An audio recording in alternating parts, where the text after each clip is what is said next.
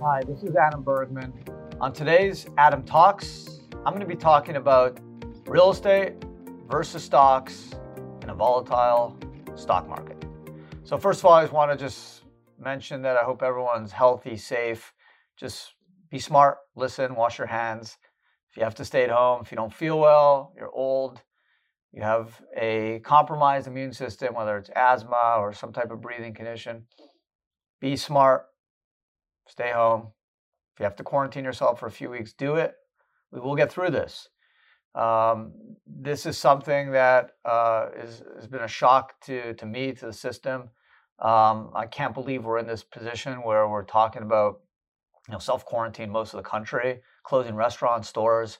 Hard to believe that we have come to this position. Not to minimize numbers, but out of a country of over 1 billion people in China, under 4,000 people died.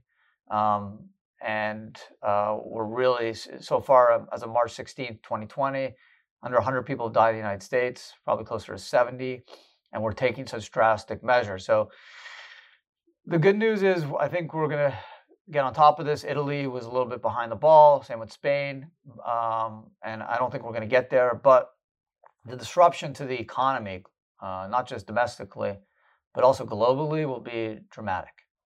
Closing restaurants, stores, businesses, basically shutting off the economy, the flow of cash, cutting transactions, whether you're a doctor, dentist, car dealer, selling any product, there'll be hardly any transactions. People are not going to be spending money other than on basic necessities like food. So it will have a dramatic effect on the economy. Will put us into a recession. There is a pot of gold at the end of the rainbow. We will get through this. There will be great opportunities for all of us, but it's going to get kind of scary, I think, in the next couple of weeks. I don't know if we've overreacted, but anyways, I mean, what I wanted to talk about on this podcast is basically the idea of real estate, stocks, market volatility. Where are people? How do people feel based on both sides? So I can tell you, I'm in both. I have a lot of equity investments. It's a good chunk of my money is in equities. I also have some alternatives, and I have over 16,000 clients, primarily in alternatives like real estate. Out of 16,000 clients, but 75% are in alternatives. And I can tell you, I've not received one phone call, not one call from a client that has been freaking out about his or her investments. Yes, we don't give investment advice, so I'm not selling homes, just like I'm not selling stocks or mutual funds. But I can tell you, I've called my financial advisor probably 7 times in the last 10 days or so. And I've not had one client say, hey, where's the money? What's going on? What's happening? Are you in business? Everything good? Can you move money? So people are okay. They're not, I think,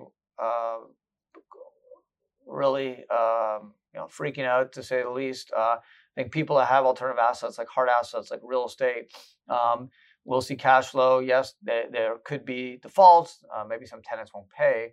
But talking to them over the last few weeks, I think a lot of them have comfort that, hey, I have a hard asset, something I can touch, something I can see. People still need shelter. The government will not allow 300 million people to go homeless. There will be stimulus to help people pay rent or mortgages. So people feel pretty comfortable that own hard assets like real estate. Now, I can tell you personally, I have about 40% of my money in equities, and I am a nervous wreck. So I believe in both. I believe in diversification. I believe in owning equities, owning real estate. I own Bitcoin. I own gold. I have different investments, private equity, hedge funds, private businesses. I think it's good to have your money in different places. But I can tell you that I'm not very nervous about my alternatives, whether Bitcoin, gold, or real estate, especially real estate. I have no concern at all. Yeah, there may be some temporary declines in values, but I believe my tenants will pay me, and if they can't pay me full, they will give me some money because they don't want to be evicted. And even if they don't pay me for 30 days or so because of a quarantine, they'll make it up throughout the year, and I'll have that cash flow. So it's more about stocks versus real estate. I'm not an investment advisor. I'm just an attorney, but I'm telling you from a personal perspective, I'm a lot more concerned about my equities. Watching the market go up 2,000 points, down 2,000 points is nerve-wracking. It's making me way more nervous than I probably should be. And I don't look at my real estate value. I don't go online and go to Zillow and check where the home I own is valued and whether my tenant's going to pay me. I'm not as concerned. So I'm not telling anyone, hey, sell all your stocks and go buy real estate today, because obviously this is a crazy time. But when we get through this, I think we're all going to learn a lesson about diversification, about real estate is not an unconventional, scary asset. It's an important asset that a lot of people should have exposure to, whether it's owning directly or through funds in their retirement portfolio. We're going to learn a lot about diversification. We're going to see portfolios that were 60% equity versus 30% equity or even 10% equity, how they fared during these times. Obviously, cash is king. Rental income's nice. If you have to get cash and sell your Apple stock at a 40% decline, it's not so pleasant versus getting cash from a cash-producing asset like real estate without having to sell it. So especially with the fact that companies will probably restrict dividends because they're going to need to conserve cash for payroll and working capital. So I think dividends are going to be cut. And then basically, if you own equities, the only way to tap into them is to sell them. And if you sell them, you're going to be selling at a loss. Versus real estate, where hopefully you have cash flow or refinancing opportunities, especially with declining interest rates, where you can pull some cash out of the asset. So I think we're going to see a recalibration of how people look at investments. That's really why the whole self-directed market exists. That's why it's in the tax code. That's why it's legal since 1973. Congress understood the value of diversification. That's why it doesn't say you have to buy treasuries or you have to buy stocks. It allows you to do a multitude of things. And why? Because they understood the power of diversification.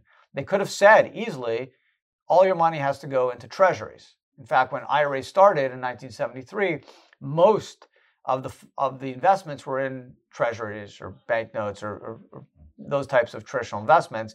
It only took some accountants and lawyers pushing for stocks and gold and real estate in the mid to late 70s for the whole industry to kind of start playing itself out. But the rules were always in the code. It was always allowed. It just wasn't developed. But now in 2020, there's millions of Americans that are investing their retirement accounts in alternative assets. And it's allowed for this reason, because in these crazy times, people are not all in the market.